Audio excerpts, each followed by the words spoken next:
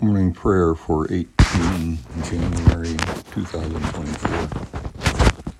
Holy One, may we deliberately seek you by being willing to let go of ourselves, our wants, our desires, and letting go, making the choice to let go of our angers, our frustrations with others, our impatience with ourselves, our impulses to humiliate others, to let go of our addiction to our self-image, our addiction to self-righteous rage, our addiction to having to prove our worthiness.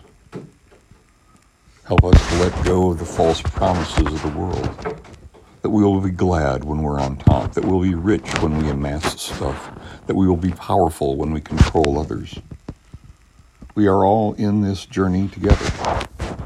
We are all in need of your liberation, your salvation, of becoming deeply connected to you. Stir us to actions to be part of your work here, to be the reconcilers, the gentle, the patient, the peacemakers, the showers of mercy, the healers, the menders, the forgivers, the glue of grace. Bind us together.